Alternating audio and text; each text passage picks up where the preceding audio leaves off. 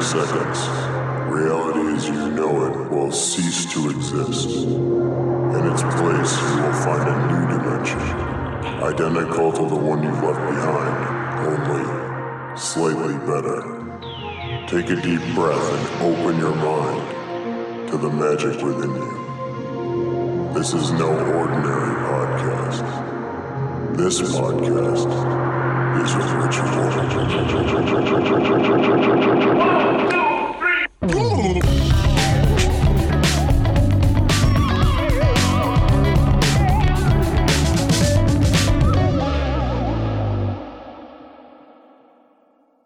In September of 1993, The X-Files introduced a new iconic duo to audiences around the world. Agents Fox Mulder and Dana Scully embodied the dualism of skepticism and curiosity, the human desire to discover what's really going on, and the protective urge to refuse that reality. As the series moved through Monsters of the Week and became entangled in a complex web of interrelated and increasingly unclear conspiracies, an archetypal pattern emerged. There are outlier events. We all have weird memories, half-dreams, and strange coincidences we struggle to make sense of. For some of us, these are few and far between, easy to explain away, or just sweep back under the status quo.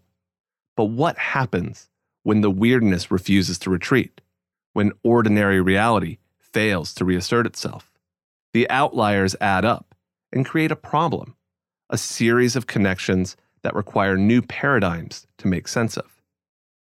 This is the path by which scientific revolutions occur, as unusual data leads open-minded inquirers to ask previously unacceptable questions and eventually arrive at unorthodox answers. But in the realm of the personal, these revolutions often come in the form of acute crises. We're all born into belief systems, indoctrinated in the dogma of church, state, family, and common sense. But as we grow, these beliefs can begin to bind until eventually we're forced to shed our ontological skin. Gabriella Jeans is a London-based artist and occultist, as well as another attendee who will be joining us at the Swedish Art and a Culture Retreat this month. In her journey, Gabriella has pushed past the belief system she was born into to embrace chaos magic, that postmodern, metamagical system which also informs the philosophical foundation of my own wizardry. As we'll hear from Gabriella herself in this episode, her initiatory experience is not unlike an X-Files episode. She experienced the tension of her own dual aspects, those inner Mulder and Scullys, the parts that wanted to believe and the inner skeptic who was afraid to accept. And through an encounter with one of those mysterious beings that goes bump in the night, Gabriella was forced to reckon with a new understanding of reality. Now on the other side of that experience, Gabriella continues to use the mutable belief systems of chaos magic to make art across many mediums, including paintings, performances, video, and sculpture, all while exploring the magical implications of her own identity. But these revelations and realizations only come after the old paradigm falls away. And in order to reach that point, Gabriella had to learn how to survive a seance. Well, hello, Gabriella. Well, hello there, Devin. It's really lovely to meet you. Welcome to Ritual Space. I'm so glad that we could intertwine our time and have this delightful little conversation. Yes, thank you so much for having me. What's our magic word going to be? Okay, so this might be a little bit different. It's a made-up word. It has been divined, shall we say. And I hope I get this right on the first go. The word is Ood-kab-skakoslam. Ood? You're gonna have to teach me to say it, and then everyone's going to say it with me. So one more time. Ood-kab-skakoslam. Ood-kab-skakoslam. Ood-kab-skakoslam. Okay. Yeah, probably good to split it up. Yeah, on the count of 3, everybody, do your best to say it with us. 1, 2, 3. Ood-kab-skakoslam. Love it. How did you divine this word? Okay, so it's actually very pertinent to our connection obviously we're both going to this magic retreat that you've spoken about with River on a previous podcast. And I'm very excited about this. I'm very close with River. We met on another magic retreat and we feel like our paths are very entwined. We're like mirrors of one another in a way. And we were having a conversation online and I was so excited. You know, sometimes you do that thing where you just type random keys because you're just so happy. So I typed out all these random letters and Urkavskakoslam was the result. And I was like, wow, that's my excitement. That's what's come through in this random assortment of letters. And I said, oh, that looks like a magic word. I'm going to say that in the ritual podcast. And it's a spell for excitement. As a chaos magician, I'm very happy to use any kind of tools, change up my belief system, use any kind of type of spell work to get my desired effect. And I feel like sometimes when something comes through in such a unique and disordered and chaotic way, it can be very powerful. Yeah. It makes me think of all of the cool words that you find in comic books where they are trying to either express like a sound effect, like Wolverine's claws come out and it goes snicked, or Spider-Man's web goes thwipped. And so that kind of onomatopoeia, or also just, you know, characters being like zoinks and these nonsense words that are just so fun. You know, the Batman punches somebody and it goes bazow. Ooh, that's a really good point. I hadn't even thought of that. But yeah, it is. It's like kaboom. And it really seemed it spoke to me really like that. And because it doesn't have any previous connotations, I felt it would probably be easier to put into my subconscious and use subliminally. And to kind of, just create your own anchor, because it is tabula rasa. It's free of meaning and impression. You're not trying to wipe off the chalkboard. The chalkboard's already clean. Yeah, that's a really good point. Yeah, absolutely. So this podcast obviously spans time and space because you and I are in two completely different countries right now as we speak. And then the listeners are going to hear this later in time. You know, that's the kind of thesis here, that we're weaving these things together. So one of the things I'm interested in about is how all of the different threads that are going to come together in this retreat, like where they start, how they entangle, and how we all come out the other side in a way that is different if different people showed up, right? Like if, you know, someone gets a stomach flu and can't make their flight, then the retreat becomes different for everybody else. So going back, where was the retreat that you and River met at? So we met in Bali in a mountainous region. I actually don't know where it was because we just got in a car. Yeah. I couldn't tell you. And me and River, we were in the same taxi going over there. We met at the meeting point and we I don't know if it's okay for me to say this, but we share the same real name. I don't know if River wants it shared what her birth name is, but we have the same name and we have a lot of similarities, and we ended up being put in the same room, whether that was because we have the same name or not, or just because the retreat facilitator felt like we would get along and intuited that. But obviously it was also a magic retreat, so very fated, and the people running it were very intuitive, and so it could have been a bit of both. What was the focus of the retreat? It was magic and art. It was a magic and art retreat. So, you know, just like the one we're going to go on, it feels very right. It feels good. Yeah. There's a tidiness to that I appreciate. We ended up being in this room that was pretty much adjoined to the altar space room and the ritual room. And the facilitator said that he'd put us in there because he felt like we could handle it. And so yeah, me and River were like, nice. And we bonded over that. We shared a room and really grew quite close, actually. Yeah. I think it's a fascinating thing, this idea of retreat. And, you know, there's a whole bunch of themes that as I'm doing these episodes with different people who are attending that are kind of, I think, echoing and reverberating, and we're finding a resonance as these ideas about what art means and what magic means and what removing yourself from the chaos and hustle of millions of people streaming by. You and River could have sat next to each other on the tube and not engaged in conversation in the slightest, but you pluck you two out and you put them in the room next to the ritual space and the altar, and suddenly a whole different bond is born. So I'm curious about you and your background. How were you drawn into magic, and what does your magic practice look like now? I was born as a Catholic. I was baptized, and my mom is quite religious. But to counterbalance that, my dad was atheist / agnostic, and believes in aliens, like but very much believes in what's it called, evolution, that whole thing.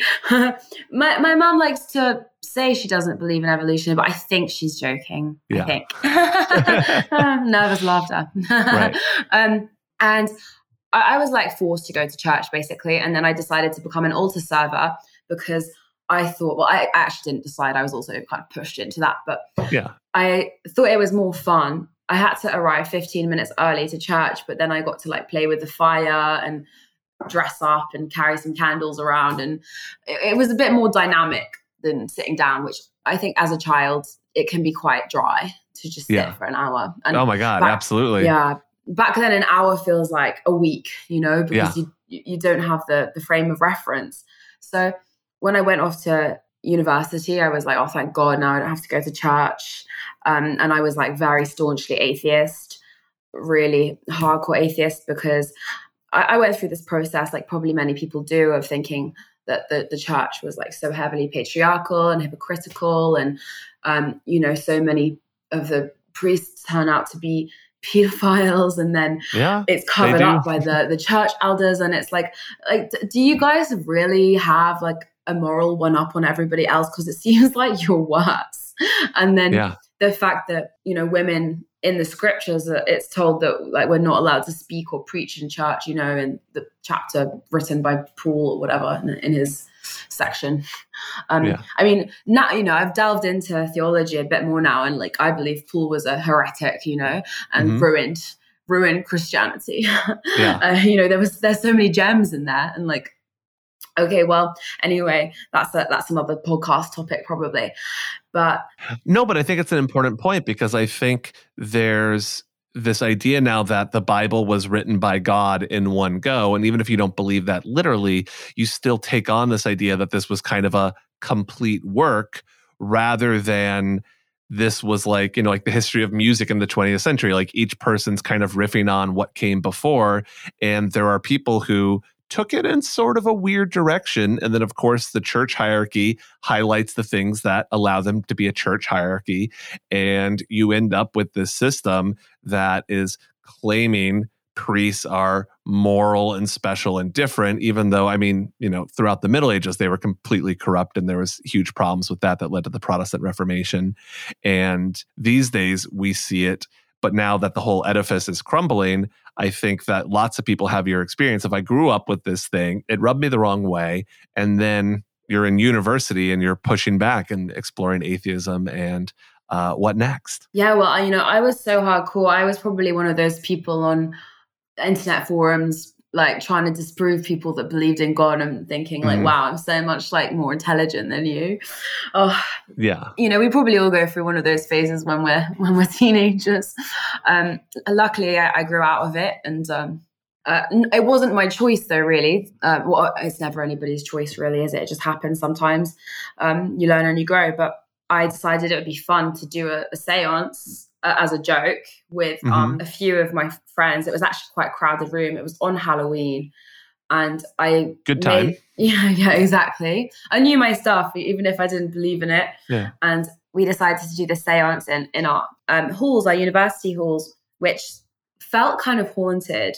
And at this point, it was still a joke. And I guess I must have had an interest in all of this stuff because I was the one pushing it. But I really still believed it was just like a joke. Well, if these things come out, we've all experienced that friend who's making the dig and they're like, haha, I'm joking. And you're like, I don't think you are. Yeah. And, homophobic men, oh, hey, what if we like pretended to kiss for the photo as a joke? And it's like, I think there's something there. So Yeah. I'm sure the atheist that's like, haha, guys, what if we did a seance is like, I want to do a seance. Yeah, it was probably exactly like that. I mean, I went as far as to create the board out of like cardboard and I painted it and it took me ages. And then, wow. and there were probably about 12 people in there. So, and like loads of candles and the energy was so strong and so powerful. There was one guy talking and like he was a bit drunk. So I actually like physically removed him from the room. I like picked him up and like moved him. I was so like keen. And we started doing the seance and like, stuff was coming through. It was coming through and there were so many people there. I just didn't believe it. But what happened at the end was that we didn't close the board, even though I thought we had. I checked and what we were using as a planchette, like it was a millimeter away from the goodbye word. And I was like, oh, it's probably fine. But what happened was like, I immediately got like really sick. I was so drained. I'd never done any kind of like ritual work like that before. I guess that's what happened. But I could barely move basically. And it happened pretty much straight away. And from that night, I swear to you, like there was something in my room, something, I feel like something came through when we did that seance and I had no idea how to protect us, what was safe, whatever. And something just lingered around me after that. And it went on for like 6 months and like really messed with my mental health because everybody just thought I was a bit crazy and I was taking a lot of drugs. So I was just like, I'm probably just crazy. But I didn't like going in my room. I didn't like sleeping. And I was like, probably it's just this haunted place. Like it's probably fine. Like when I go home back to London, I'll be fine. And when I did go back to London, I thought I was fine. And after that year, I was like, that's it. Like the bad vibe is gone. The spirit, whatever it is, it's gone. But I was at home alone in this place, actually. And I was sitting next to the piano. We have a piano because my brother and sister are musicians. And something like smashed down on the piano on like the low end of the keys. And I was like, uh-oh. Like I noticed that there'd been like some creaking around the flat, but I thought it was just like, oh, the house is moving a bit, the floorboards are a bit old. And then it was like something had noticed that like I wasn't noticing it and it got annoyed. So it like smashed down as hard as it could on like the lower end of the keys. And I was terrified, obviously. And that's when I noticed that like the footsteps were like running around, like getting really loud. And I was like, oh my God, like I've actually finally lost the plot. I'm going to have to get checked in somewhere. And and then I was like, okay, but I'm so scared. And so I was going to run out of the house. I was like, I can't handle this. So I was like trying to run. It was like this thing could read my mind and it went to the front door and started jumping up and down in front of the front door to intimidate me, I believe. And it was so big. It was so heavy. This force, it sounded like two grown men jumping up and down as hard as they could, which is obviously like very loud. And I thought, if this thing is real, it's creating a huge amount of force. And that kind of impact, like I thought maybe I was going to die or something, was going to start throwing plates at my head. I've seen a lot of horror films. I called somebody because I was like, I might have to, I might need some help here. And the first thing that this person said when they answered the phone was, what's that noise? And so I realized it wasn't in my head and it was actually in real life. So luckily I'd read a book by Corey Taylor, the lead singer of Slipknot. I know of him, but no, I didn't know that he'd written a book. Yeah, he's written books. He's written one specifically about paranormal activity. And how fun.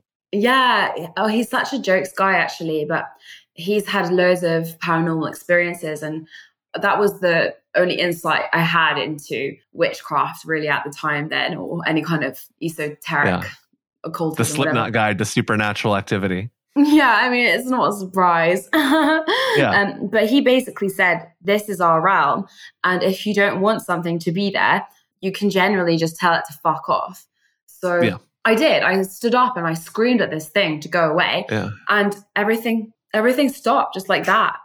And that was the moment I was like, oh, like, okay, like that was my spiritual awakening, basically. And people do say like their spiritual awakenings, you think it's going to be like a rainbow and some sunshine, like on your face and the angel chorus, but usually it's pretty terrifying. You think you're losing your mind. Yeah. That's the classic.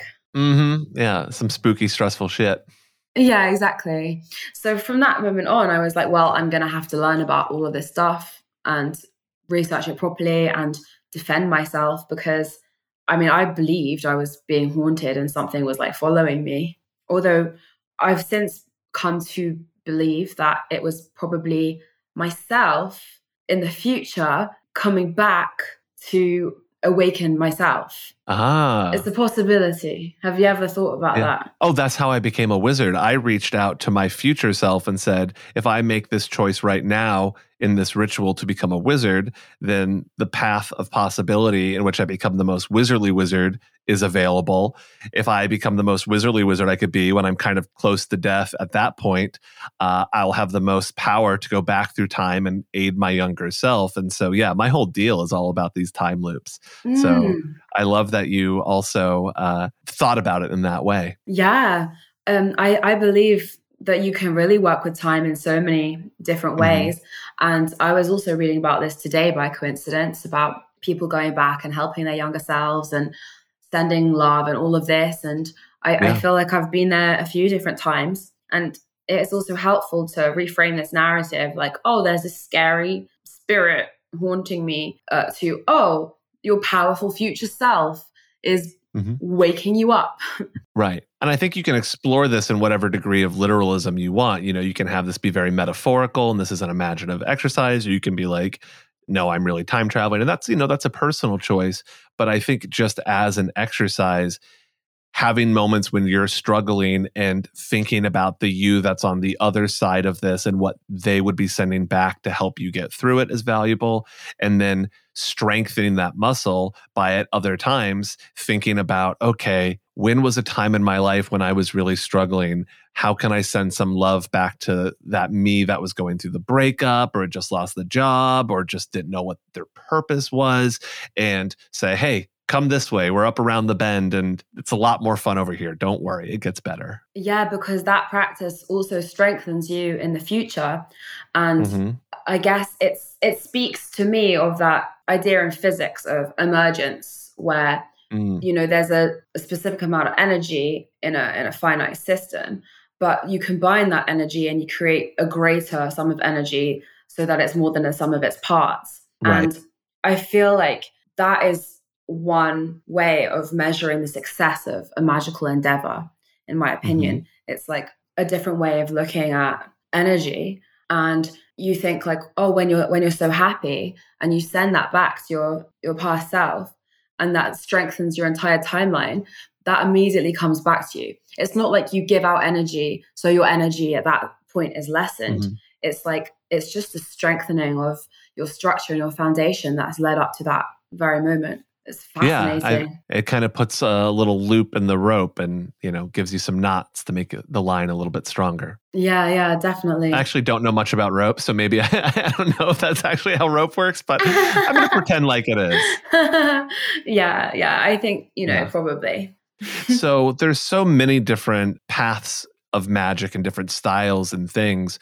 I'm curious, once you had this sort of initiation experience and the only reference point you had was the Slipknot spellbook, what was the next thing that you found that kind of gave you more to work with and resonated with you? So I pretty much tried to find any sort of magic book that I could after that. And the first ones I ended up looking at, I think I was looking at Wicca, and that's what I could get my hands on. And so I started with some books by Doreen Valiente, and it was like pretty old school, like 1950s British witchcraft. And I vibed with that. And I like to work with these, the basics, like the directions, candle magic, like understanding the wheel of the year and all of the sabbats and stuff like that. So that was yeah, it was a solid foundation. Exactly. Yeah. It gives you things that look archetypally like magic, candles, these pagan holidays, and it gives you clear instructions. Whereas I think the blessing and curse of chaos magic is that it's often, hey, go figure it out. And you're kind of like, but just give me a starting place. I'm glad that I started off with is Dorian Valiente a Wiccan? I'm not even sure. I'm not sure either. The name's familiar, but I don't entirely know who they are. But if it was in the 50s, then that would have been around that same time of like Gerald Gardner's books and that first wave of what became called Wicca. Yeah, I was reading in and around that like that area. And that kind of group of people. I never vibed with Crowley. I've never even like read any of his work. I've just kind of like read around it, and I'm familiar with Thelema, but never dove into it. And I would read like, books by little known authors that I'd pick up in magic bookshops. And I kind of built up the basics. And it was a few years later that I read my first Chaos Magic book, which was the classic text. It was Liber Null and Psychonaut by Peter J. Carroll. Yeah. That became my Bible. I was so into that.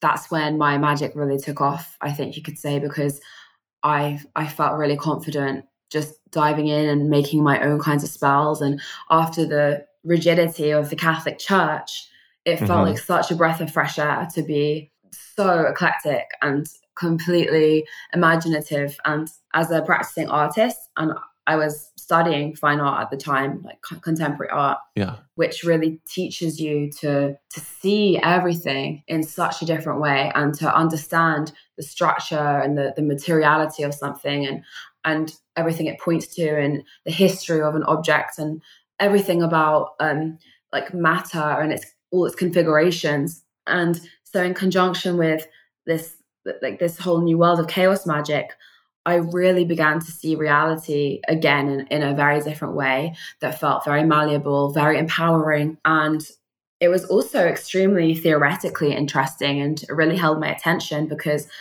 it was the first time I'd really come to see like theories of magic being opened up and debated, basically. Yeah, getting into a metaphysics that isn't just descended from on high. Because what I'm hearing in your journey is, starting with this basis of Catholicism, where you were like, okay, cool. If I'm gonna have to sit here, I don't want to be in the audience. I want to be on the stage. I want to get to play with the props. That's more exciting. But I really don't like the storyline that they're giving me. I think there's a lot of issues.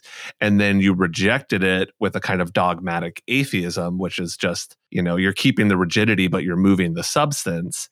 And then Wicca is in some ways putting new substance back in, saying, okay, we still want to kind of play the game of church. We want to have candles. We want to say the things, but it's more interactive. We're not just saying only the priest can do it, but we're still more or less saying there's books that you have to follow.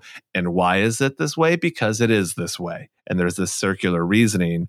And I think chaos magic is so beautiful in its postmodernism and the way that it's saying, well, how do we think this works? Here's some ideas about how it works, but also our ideas create how it works. So it all starts to fold in on itself. I think that's such a good point. And you really have to become so responsible for every part of your consciousness and your own belief system. And obviously, like working with belief as its own tool, it becomes so eye-opening, and it's super empowering because you really understand how much you can create your own reality. And when you start playing around with that, you realize how you can improve so much of yourself on every level. It's quite overwhelming sometimes, but we're not always perfect, and I slip up, and my magic practice goes through waves. I loved getting into all of that stuff. And one of the things that I used to do back then, and I've kind of stopped doing that so much, but I might begin again, is like, it's a bit like how I believe it's in Liber Null. They talk about the Octavius, the star, the 8-sided star, and how like chaos magicians should be like powering this up and like visualizing it and like giving it energy. And I used to do that a lot, but just like with my own like big black orb. and Yeah. I'd like power up all the time, and it really works. Just it's like it's like this battery, and sometimes I forget about it, and then I'm like, oh wait, like I'm a bit tired. Let's just get some of the energy from the orb. Yeah. Well, and I think that's the thing that's so funny is like on one hand, chaos magic is like, do what works. These are technologies, like, blah, blah, blah. Like I've got these results, and we're all about kind of showing off the effects of these spells.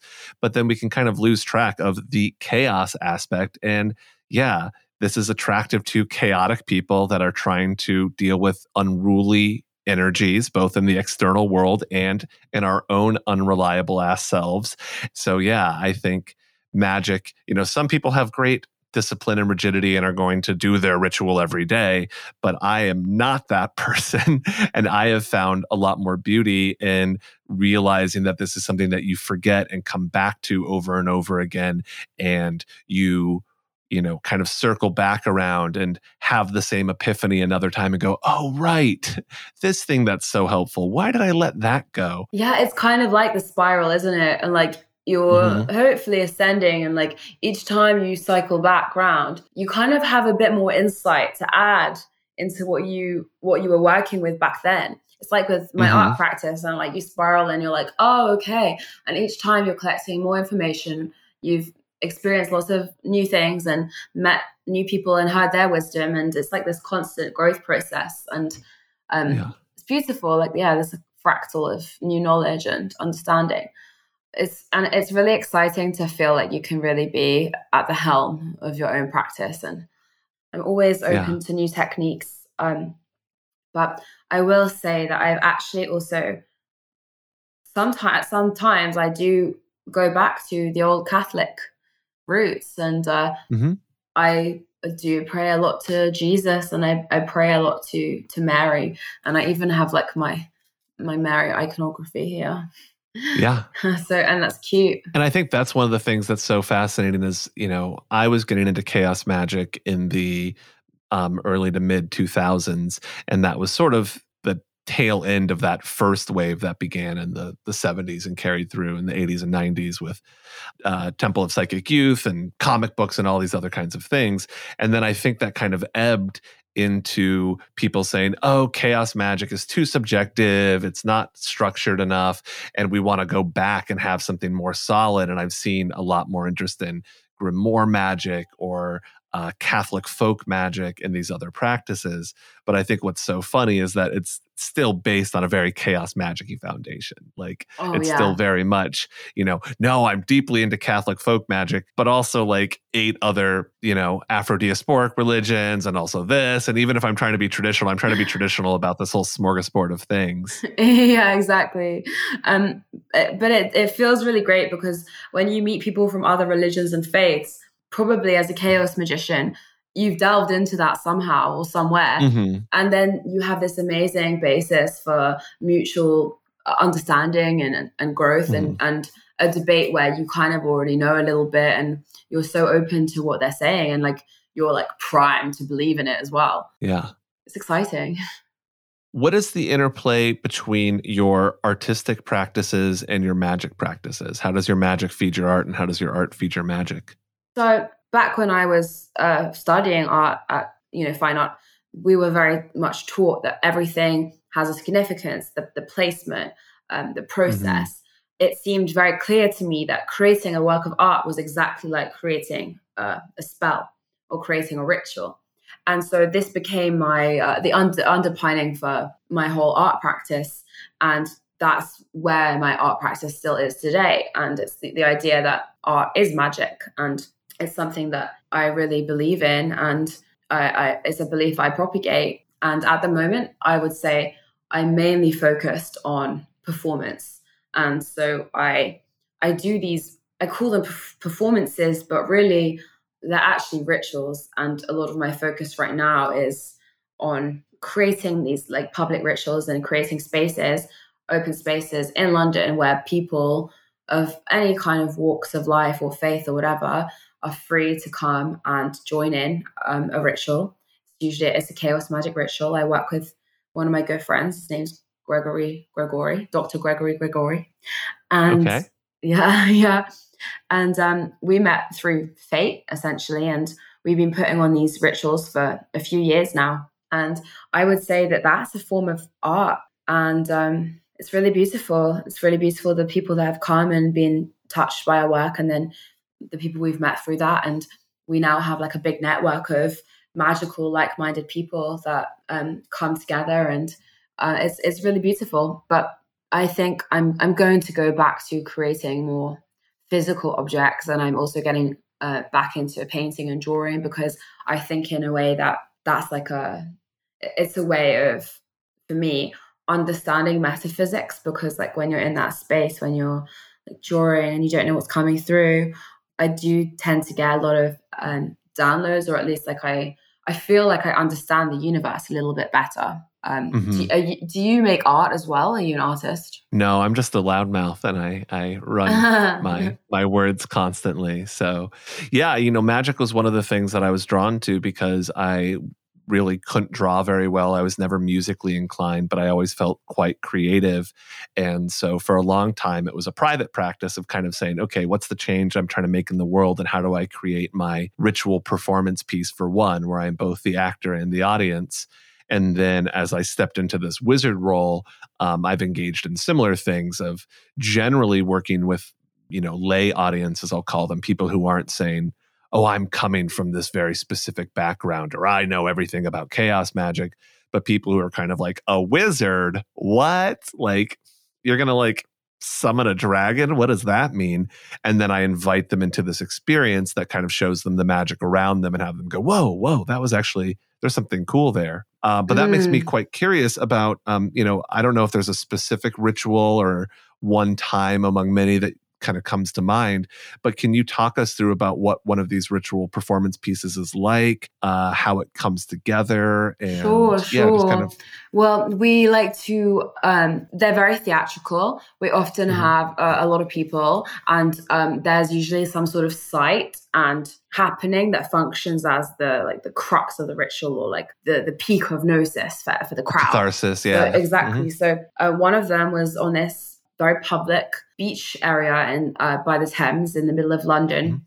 And throughout this ritual, probably about 100 people gathered in the crowds to watch. And well, I'd constructed this massive pyramid out of fabric and metal, and there were two women hiding inside of it, and like it was a secret, like nobody knew. And it was we came in with all of our cloaks and staffs and fire and torches and drums and create a spectacle, and people are intrigued, and we have this whole thing planned out. We open the directions like in a normal ritual, and then at some point, like this was a ritual to Persephone, and it was about like Persephone having autonomy and having made the choice to go down into hell, and it was about like the power of the feminine and the shadow, and also we paid respect to Hades. Like we're super like when we're very like balanced in our approach to magic working.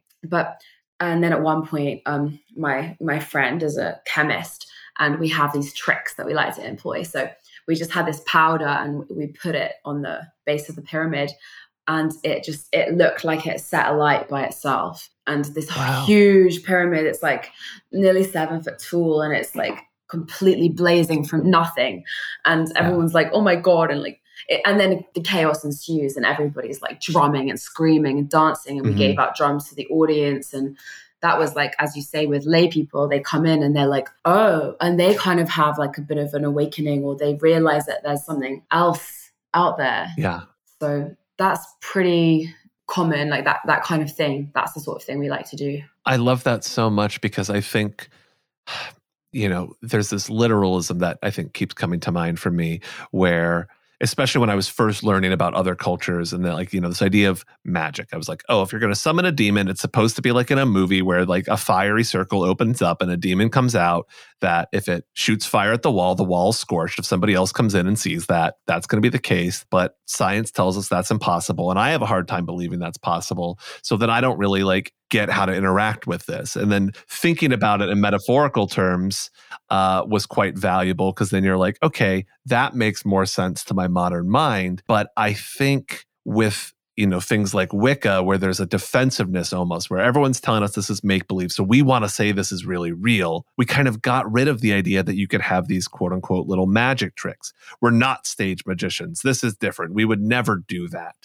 But when you actually explore older rituals, that kind of trickery is everywhere. That's a huge part of it. The elders in the village know that there's this whole stash of crazy masks that have been made, and they don't tell the kids that there's these masks. The kids don't know that they're masks. They're just in the middle of the ritual, and suddenly there's demons coming out of the woods, and they think they're literally real. Or folk healers in Mexico, where, yes, there's these two powders that we mix and makes smoke that comes out of your abdomen. And then we're not telling you, hey, we're about to do a magic trick, but you experience this as so much more visceral and real. And so I love that you're bringing that back. So it's not just, hey, everybody, we're going to say these words and put on these costumes and dance in a circle. There's an element of surprise and showmanship and real magic that you're creating for them. Yeah, I think that's really eloquently put. And I think it also touches on the subject of whether you believe in the psychological model of magic or whether you believe in the spirit model of magic. And probably as chaos magicians, we actually don't have to decide that. I think it's both. I think both work. I believe in the spirit world. I believe in whatever I want to believe at the time. But I think that's extremely powerful, using all the trickery, using the lights and the smoke and transporting somebody into this like new state of mind and excitement through these stagemanship activities. Yeah. And then there's these things also that catch you off guard, that you think, oh, you get into this mind frame where, oh, it's just about the trickery, transporting you and changing your psychology and changing your brain state with the music and the sound. And then, like, for instance, like today, I was in my psychic class that I have every week, love it. And this guy was reading for me and he was honing in on like a particularly important point. And the bottle of water next to me, it's clear, and the water inside it just started moving, like sploshing right up at the sides, and nothing else was moving. I hadn't touched the table. It was like violently sploshing. And sometimes that stuff happens, and that's no trick.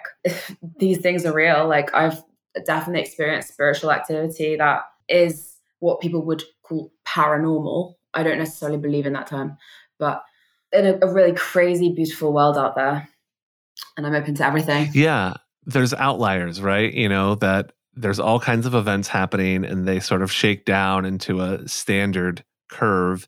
And that's where most stuff happens. But you talk to anyone and there's tons of stuff that doesn't fit into that. Absolutely. Yeah. I used to be obsessed with like uncovering. I was researching every person's ever possible experiences of the paranormal. And I will have to say that at least 60% of people have had something completely inexplicable happen to them. So on the surface, it looks like the modern world and people in our society don't believe in it at all. But scratch the surface a tiny bit and pretty much everyone believes in it, really. It's fascinating. Oh, I mean, there's so many issues that we had in society and still do where no one talked about it. So, that's an extreme thing. Normal people don't do that, blah, blah, blah. And then suddenly you scratch the surface and everyone's like, oh no, we're all struggling with depression or domestic violence or alcoholism or these other things behind closed doors. And we're just keeping that private. And I think we still have this thing where most people keep those things private and then it doesn't become part of the conversation of, oh yeah, what are we actually all really experiencing? Oh, this is such a good point. It reminds me of that traditional witchcraft epithet, like to will, to dare, to know, and to keep silent. And I think about that last one, and I think it was Peter Gray or his partner, the dancer and artist. What's her name? Alkistis Demesh. I'm probably pronouncing that wrong. But she's amazing as well. So like my apologies to her for hopefully not butchering her name. But they were like, no, we shouldn't be keeping silent anymore. It's the time to speak. It's the time to champion witchcraft, because witchcraft is like in a lot of ways, it's an anarchist way of belief and like being in the world. And really, in my opinion, if you're like doing witchcraft and magic well, it does engender a deep care for all things, all beings, like even every molecule. I think it's truly beautiful and powerful. Yeah, it's a way of engaging with the world in a different way, especially when we're all kind of having to chew ourselves out of these outdated belief structures that are just holding on through sheer institutional inertia and aren't relevant, aren't serving people. And then when we chew our way out, we're just thrown into this chaos of consumerism and pop culture and things, which there's some value there, but it's like trying to live on Doritos alone. It's not a full nutritious diet. So yeah, trying to find meaning is the great work. Exactly. And to really uphold and value our consciousness and to understand that that is something that we can protect and that it is something that can have a good or bad diet, just as in, well, Doritos is not good for our body. And like being on Instagram all day is not good for our consciousness or our soul. And it's like the fast food of consciousness. And it's something that we should speak up about more probably and try to work together, in my opinion, as a community to feed in like a better, more organic quality of food for our consciousness. It's like a war. It is, well, don't like to say that because it kind of makes it more true, but we need to look after our consciousness, basically. It's a struggle. Yeah, it can. Yeah. I find it a struggle. I fucking love Instagram. I like Doritos. I think that's the thing too, is that you go to the other extreme and then you have this dogma. And that's, one of the things that I've always tried to find with my wizardry is I'm like, okay, on the one hand, I agree that there's problems in society and I want to acknowledge those, but everyone hates the fucking hoity-toity vegan Puritan who is so, holier than thou and better than everything. If that's your trip, like, God bless you, have fun. But I don't know. I'm going to want a late night slice of pizza now and again. And I don't want, what is it? Emma Goldman said, it's not my revolution if I can't dance. It's like, I want to live in a world where we can have a little bit of this in the right space, because we've seen, what happens when you try to completely suppress all vice, all impulse, and it just comes back in a really nasty way. So like fascism. How do we how do we dance with that? Yeah, that's a beautiful way of looking at it as a dance. It's and you need all elements for a successful dance. Yeah. What in the world of magic, art, and your own being are you excited about right now? What's drawing your attention, your interest, your fascination? Okay, well, I don't know if this is exactly the answer that you're looking for, but I'm only looking for the answer that you're going to give. That's the only, that's the point of a question. Well, I am moving to Florence to go and study art in October. And I'm really excited to do like to make a very chaos magic thing of it and probably change my name, dye my hair, change my clothes, and really step into a new role and a new character. A reinvention, yeah. Exactly. And I think I will be able to create this character in a way that is probably the most extreme change that I've ever been able to do. And I'm just excited as a kind of chaos magic practitioner scientist. I'm excited to see what comes of that and how to track the magical significance of going through such a alchemical process. So yeah, I think that's a really wonderful endeavor. I changed my name quite a bit and I had a physical transformation when I became a wizard. My hair all turned white for a while, and I think there's like when you go to a foreign country, right? You kind of see the things that are different and are similar, and it suddenly allows you to see your own country in a different way. Not necessarily in this binary, this one's good and this one's bad, but suddenly you're like, oh, I didn't realize this was part of my cultural background until I was a place where that wasn't there. And I think when you go through one of these transformations, at least in my own experience, I was able to see who I was by becoming somebody different in a way that was very fascinating. So yeah, absolutely. And I think when you change your appearance and you change your place and you change your friends, what is stale and what are like old fabrications of reality that are just clinging to you, they can just get brushed away like old spider's webs. And what steps out from you is like so fresh and new and so much more rooted in truth. and what is like real for you and like how your will wants to come through rather than like fabrications. Yeah, even if you don't have an explicit magical framework for it, I think sometimes when you move, that just happens naturally. You have a life that is held in place by the patterns of, oh, I hang out with these friends and we do these activities and this is what's going on. But underneath the surface, you're like, oh, I'm kind of curious about doing more, this, or I want to take a comedy class, or these like under the surface subliminal desires. And then when you move, suddenly you just find yourself making friends who like don't do the old things and are interested in the new things. And you're like, oh, wait, all of this has just kind of come naturally. It's not like I really tried to make it a magical thing or I tried to be so strategic in how I sought it out. It kind of just flourishes. Yeah, absolutely. When you feel like you're really living in alignment, like I feel like a lot of the best stuff comes through for me then. Yeah. Well, let's get aligned on the spell that we're going to use to close out this episode. So I feel like you've got a lot in your Book of Shadows, your little chaos magic cabinet. What is something small that the listeners can use to just alter their reality? Okay. Well, first of all, I like to go to a specific place that I see in the astral realm. And for me, it's this infinite chessboard. So I like to imagine myself there, and it goes in all directions. Well, I mean, you're on a plane, on a surface. Yeah. But wherever you can see, it's finitely there. Infinite. Yeah, exactly. Yeah. It's its own paradox. And I just imagine myself there, close my eyes, and I feel like that's a pretty powerful technique for me. So if everybody would like to do that. Sorry, I'm really taking the lead now.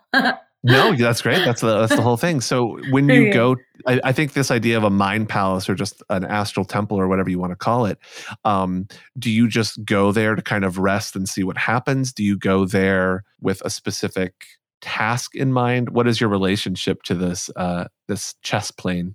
Well, often I do speak about this in a space where I'm hosting a ritual with several people or a group of people, because I think it helps to align everybody if I ask everybody to appear in the same place and everybody's imagining the same thing.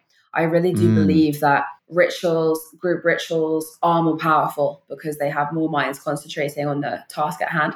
But I think they're more powerful if everybody is actually concentrating on the same intention and it's not like all firing and different things, different things going on in their minds. I love it. So I'm gonna yes and this chessboard, and I'm gonna add a new twist of, I think this should be a shared ritual. You can do it with a group of friends or just one person, but get a group together, kind of set a magical vibe, however you want, some ambient music, some candlelight, whatever feels right to kind of get in that zone, and then invite everybody to this mental chessboard and maybe make it so you can kind of go back and forth. So if someone's saying, oh, I'm seeing this weird bunny. Okay, share that out loud. Take a moment to let everyone else see if they can orient to that bunny as well. Now you all have a chessboard and there's a bunny there. Okay, what else is going on? Okay, somebody says, I think the bunny is starting to do magic tricks. Okay, great. What card does the bunny draw? Somebody else shares that, and you can kind of create this shared experience together. Yeah, absolutely. And all of these things help you tune into this different plane of reality. And the more you focus on it and the more you try and sync your minds up to this experience, it definitely becomes more real. And it's a really powerful place to be creating magic. And I often ask people to create the same action with their astral body. The pyramid is a very potent symbol for me. And I often ask people to walk through this pyramid as if going through a portal. And each time they take one of these actions, the spell gets stronger and stronger. I love it. Yeah. Another one of my favorite techniques for creating a stronger spell is that part of the ritual is to bring into it an intention that, for sure is going to work or has already happened, which is like a technique that many people use. But I find that very powerful because it shows your mind you do create reality. What you say is true, and it's like abracadabra, basically. This is a technique we use in hypnotherapy called pacing and leading. Oh. So instead of just saying, okay, just relax your body completely, Well, that could be hard. If someone's feeling tense, they're not there yet. And so you want to start with things that you know are true. So I would start by saying, okay, right now, if you close your eyes, you can hear the sound of my voice and you can start to be aware of your body and you can notice where feels relaxed already. Is there a place that already feels relaxed? And where do you feel tension? Notice those differences. Where do you feel tightness? Where do you feel relaxation? And we're not trying to do anything yet, but I've described things that are obviously true. Because if you're listening, you're hearing me. That's true. If you're listening and hearing, you have a body. If you start to pay attention to your body, you will notice, oh, okay, yeah, my feet actually feel pretty comfy, but my shoulders and neck are so tight. And then instead of being off track where I'm just going love and light, relax, relax, and someone's going, oh, my neck and shoulders are so tight, I'm not in sync. You've kind of created those obvious things that break the ice and forge the path. Yeah, absolutely. It's like slowly kind of tricking yourself until you're really ready for the magical working. Yeah. Well, since this ritual is a podcast and this podcast is a ritual, I'd like to end with setting an intention that we can check back in on later in time. What is your intention for this retreat we'll be attending? Good question. My intention is to create a stronger sense of magical artistic community. Wonderful. I share the same goal. Amazing. Thank you. Thank you. Thank you so much. I feel this podcast has already set that in motion. So it's a very powerful example of what we just spoke about. We're already speaking about it in the future. That audio is available for the people who come later. So awesome. Amazing. Thank you for your time. Thank you so much. I've had a great session. For more of Gabriella's magic, visit GabriellaJeansArt.com. And at this point, I'm slightly out of sync with time. This is an episode I recorded before I left for Sweden, but now I'm in Sweden as this episode is being released. And so time is folding in on itself, becoming disjointed, stranger, and I am sure that I am already awash in a string of synchronicities, which will be spiraling in on themselves and blossoming and blooming into new patterns of possibility that I invite you to continue exploring with us on This Podcast is a Ritual. So thank you, as always, for being a part of this journey and making this magic possible.